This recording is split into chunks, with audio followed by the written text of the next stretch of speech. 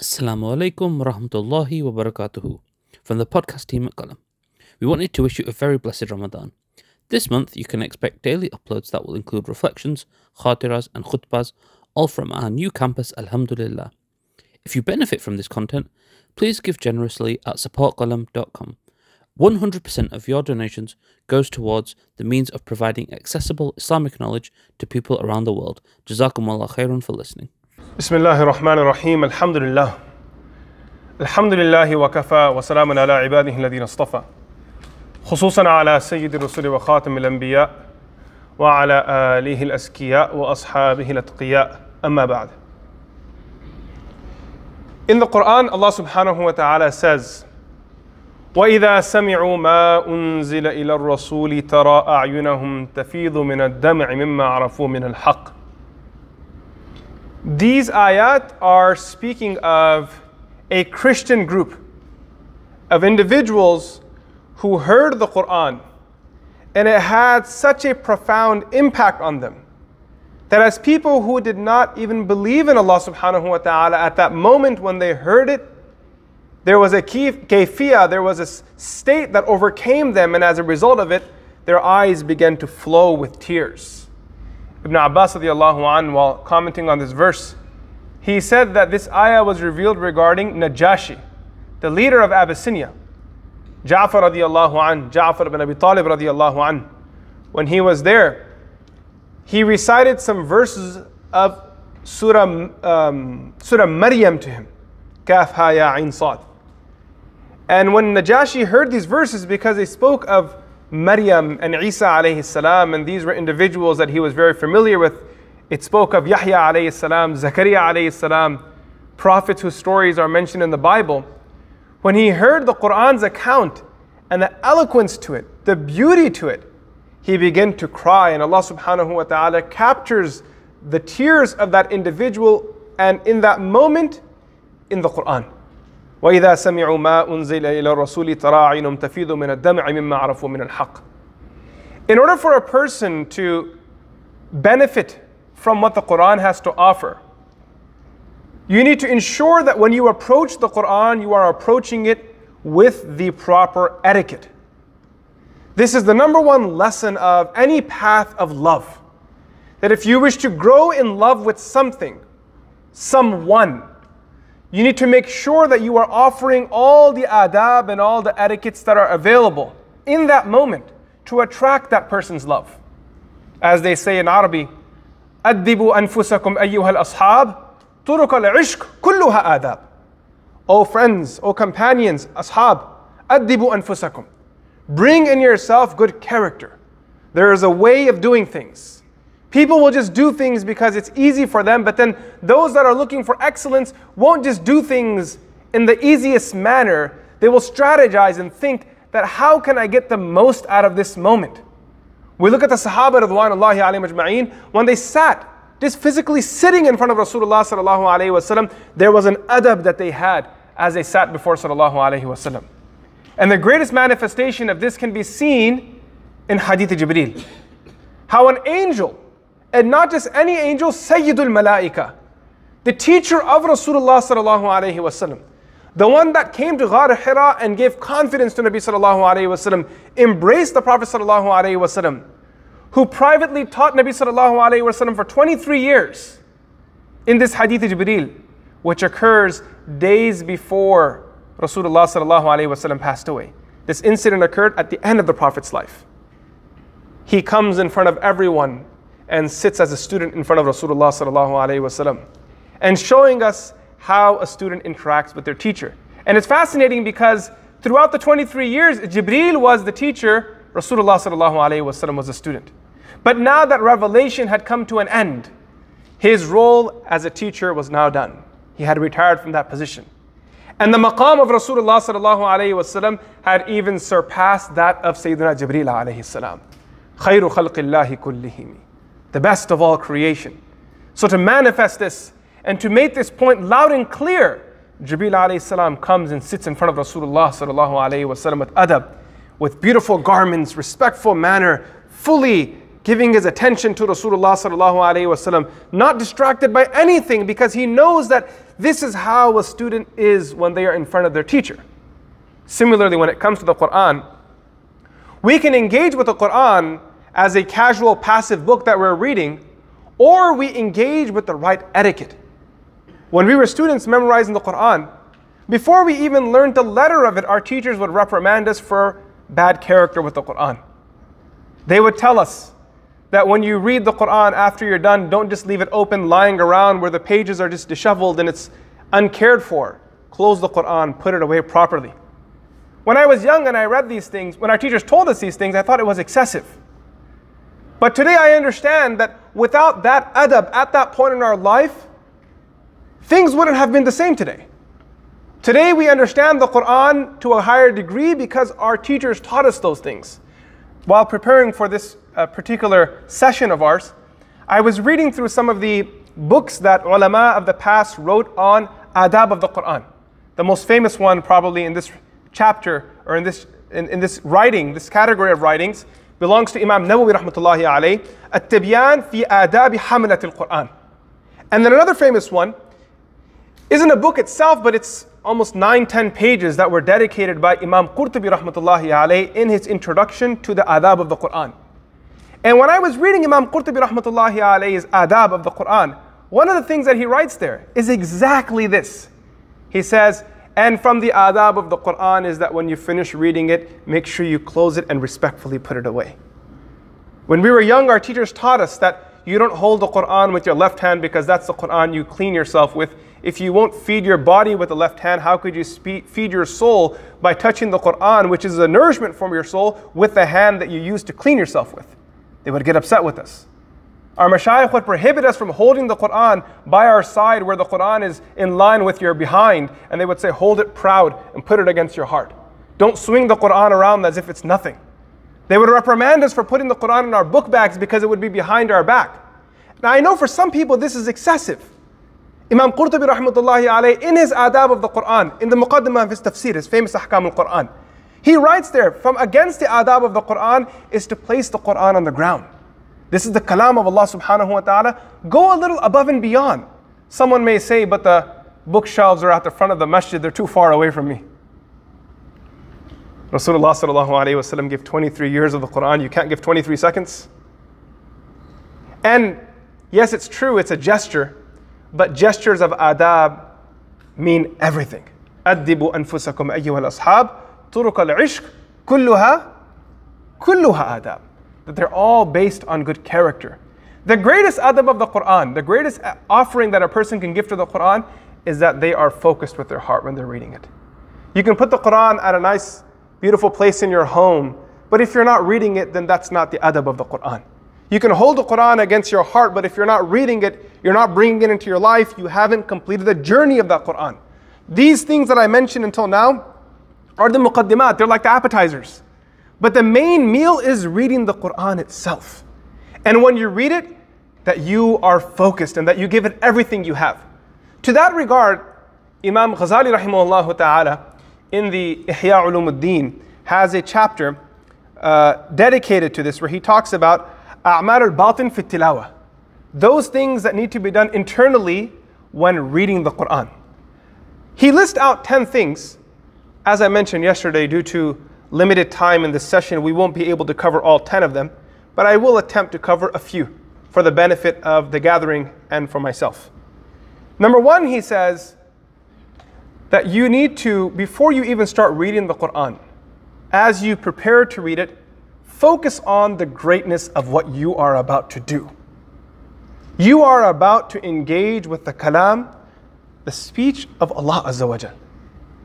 If a person picks up a letter that their mother sent them, or maybe some leader of the world sent them, they store it carefully, they read it carefully, if they don't understand what it says, they have an interpreter, they pay an interpreter that, what does this government letter say? Can you please explain to me? I don't speak the language. Similarly, when you go to read the Quran, understand who this Quran is from. And the second thing he says is, التعظيم للمتكلم.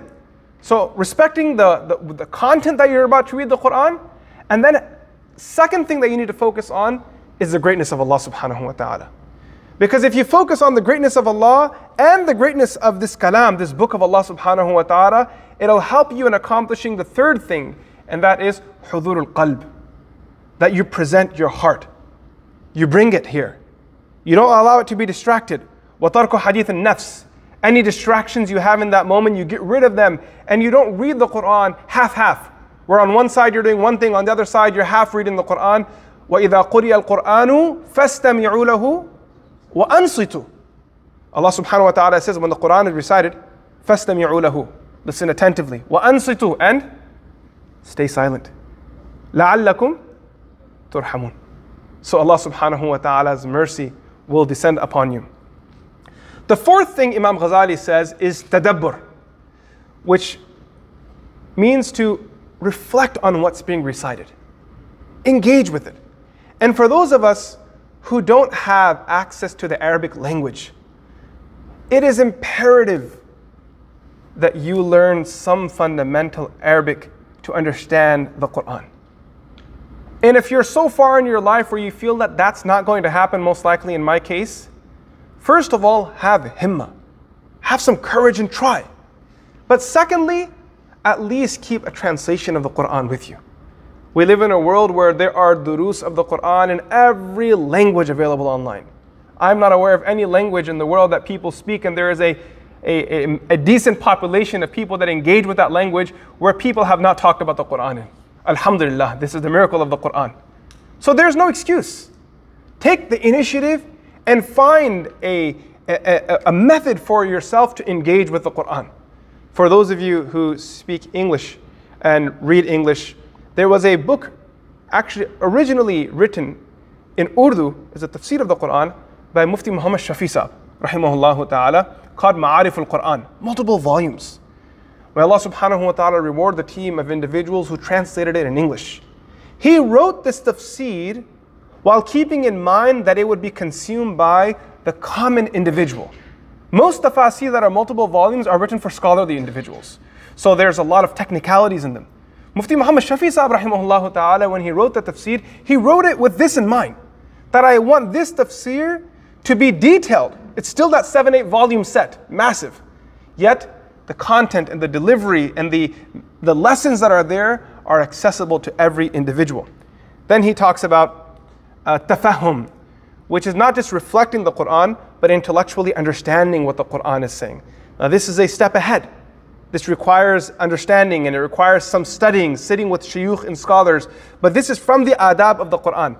Because if we don't have this, the worry and concern is that the Quran will become, if people don't engage spiritually with the Quran and they become profound reciters of the Quran who can articulate the letters and words accurately and they have beautiful voices, it becomes more of a stage show than actually engaging with revelation. Think about this. When people lead the salah and what they're doing is flexing their vocals and they have no understanding of what the Quran is saying, and it's basically one TikTok video to the next TikTok video, we treat the Quran in the musalla more like it's some America's Got Talent show. Then understanding that this is not a flex, this is not a time for people to show off. This is a place where you are doing ruku' and sujood in front of Allah subhanahu wa ta'ala. We're interested in you having a good voice, but we're also interested in knowing how much you connect with the Quran. There's a big difference of someone coming and leading us in salah. May Allah reward all those who lead us, and our beloved dear Imam Sa'id leading us in salah. And I say this not to praise him, but we all have experienced this.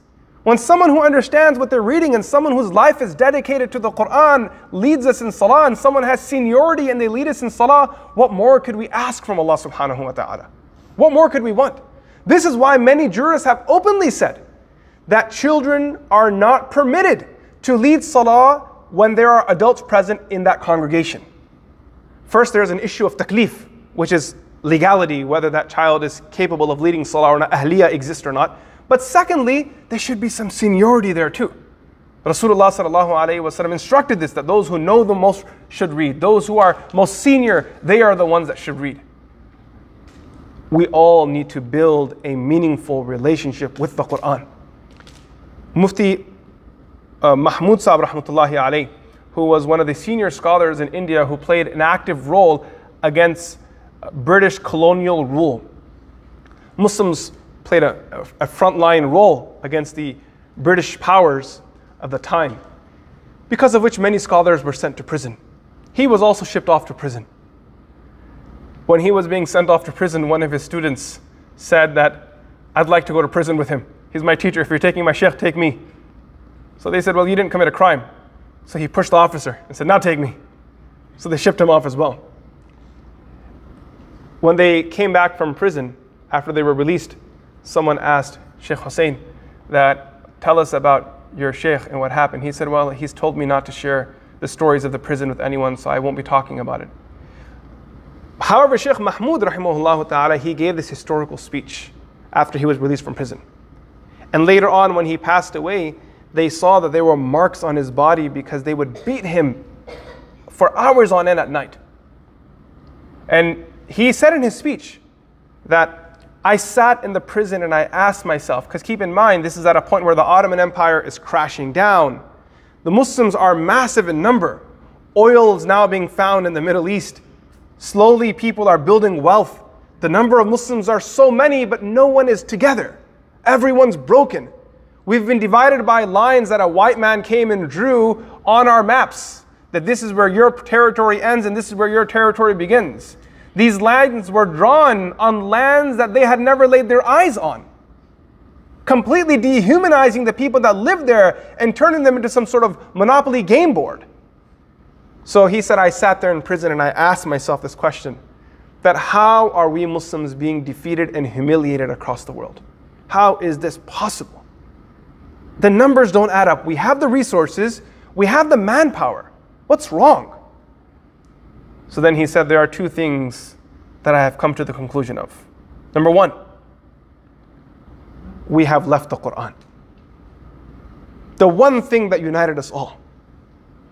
Shia, Sunni, Hanafi, Maliki, whatever you have. The one thing that united all Muslims was what? The Quran. People may differ on legal issues. They may differ on their classifications of hadith. But no Muslim will ever differ on the Quran. That is the bond that connects us all." He said we lost it. We lost our connection with the Quran. And the second thing that he said, we lost our unity.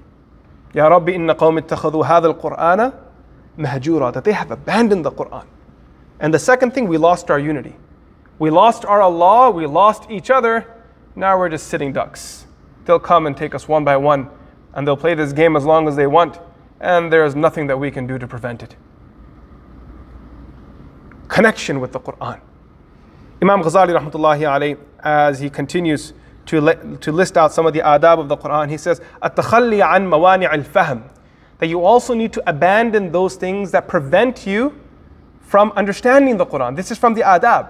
So a simple example, I think in our day and age would be that if you're sitting to read the Quran and you know that your phone is there, it's sitting right in front of you, that is going to distract you from engaging with the Quran. So what you need to do out of adab of the Quran is what, guys? Put it away. You have the TV running there. What do you need to do? Turn it off. You have your headphones in, you listen to something. Take it out. You got the radio running. Turn that volume off. When you're focusing on the Quran, the adab of the Quran is that you give it everything. Similarly, he says that أن يكون الهم منصرفا إلى تحقيق الحروف. Sometimes what happens is a person is so focused on pronouncing every letter properly that they're not even reflecting on what they're reading. Right? So focus on the message of the Quran. This isn't to take away from the right that we owe to the recitation of it, but don't let that overtake your engagement with the Quran. And he continues, I will share one hadith of Rasulullah sallallahu alayhi wasallam and then move forward. Nabi sallallahu alayhi wasallam said, as narrated by Imam Tirmidhi and Imam Ahmad, إِنَّ الَّذِي لَيْسَ فِي جَوْفِهِ شَيْءٌ مِنَ الْقُرْآنِ كَالْبَيْتِ الْخَرِبِ. Indeed, the one that has no Quran in his heart at all is like an abandoned home. You sometimes, I don't know if you've gone for a hike and you're just in the middle of nowhere and you see this wood-like structure that's falling apart. nothing's inside, broken glass, empty beer cans lying around there, the place has been littered and there's spray paint all over it. Nabi Sallallahu Alaihi Wasallam is saying that's what the heart of that individual is like. The one who doesn't have any Quran memorized. The call to action here is, in addition to having all these adab that we've spoken of until now, memorize some Quran. If you have nothing memorized, start with the last 10 surahs. If those are done, finish off that juz. If that is complete, memorize those surahs that you should ideally recite on the daily. Surah Waqi'ah, Surah Mulk, Surah Sajda, weekly, Surah Kahf is there. And any other passages of the Quran that you enjoy, work on memorizing them and bringing them into your life. For the Prophet ﷺ said that every person will be given a rank in Jannah based off of how much they have memorized.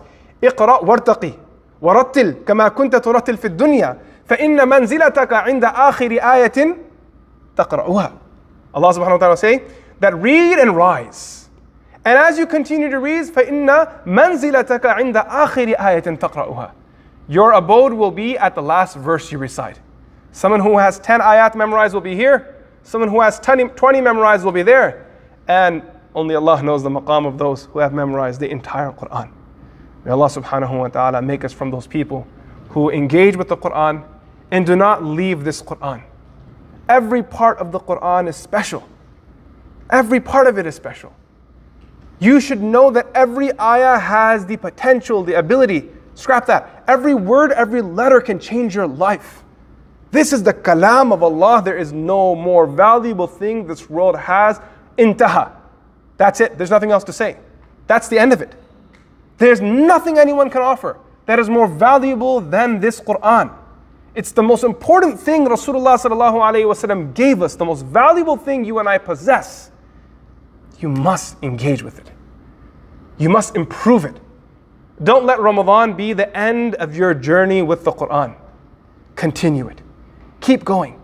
Imam Qurtubi from his adab, he writes that when you finish reading the Quran, start the next one right away. Read the first 5 verses of Surah Baqarah. Read Surah Fatiha. That way your journey really doesn't end. And this is a practice. You'll notice that when our Imam finishes his khatm of the Quran 2 nights from now, they will finish Surah Nas and do what right away, guys? Start right again. And this is a message that this is a journey that we aren't willing to complete. And know that as you complete the Quran, every time you complete its recitation, there is special barakah that descends. Again, Imam Qurtubi in his Muqaddimah, while discussing the adab, he points out, he says regarding Anas bin Malik radiallahu anhu, كَانَ إِذَا خَتَمَ الْقُرْآنِ جَمَعَ أَهْلَهُ. That every time he would complete the Quran, he would gather his family together. Everyone gathered together. People say, where does this tradition come of doing dua after Khatm al-Quran? It's a bid'ah. This is no bid'ah. It's established from the practice of the Sahaba radwanullahi ajma'in. It's practiced in the example of the Salaf. Imam Qurtubi gives multiple examples of this. May Allah subhanahu wa ta'ala make us from the people of the Quran, Ahl al-Quran, and make us from those that are special to Allah subhanahu wa ta'ala. Wa sallallahu ala Sayyidina Muhammad. Assalamu alaikum wa rahmatullahi wa barakatuh.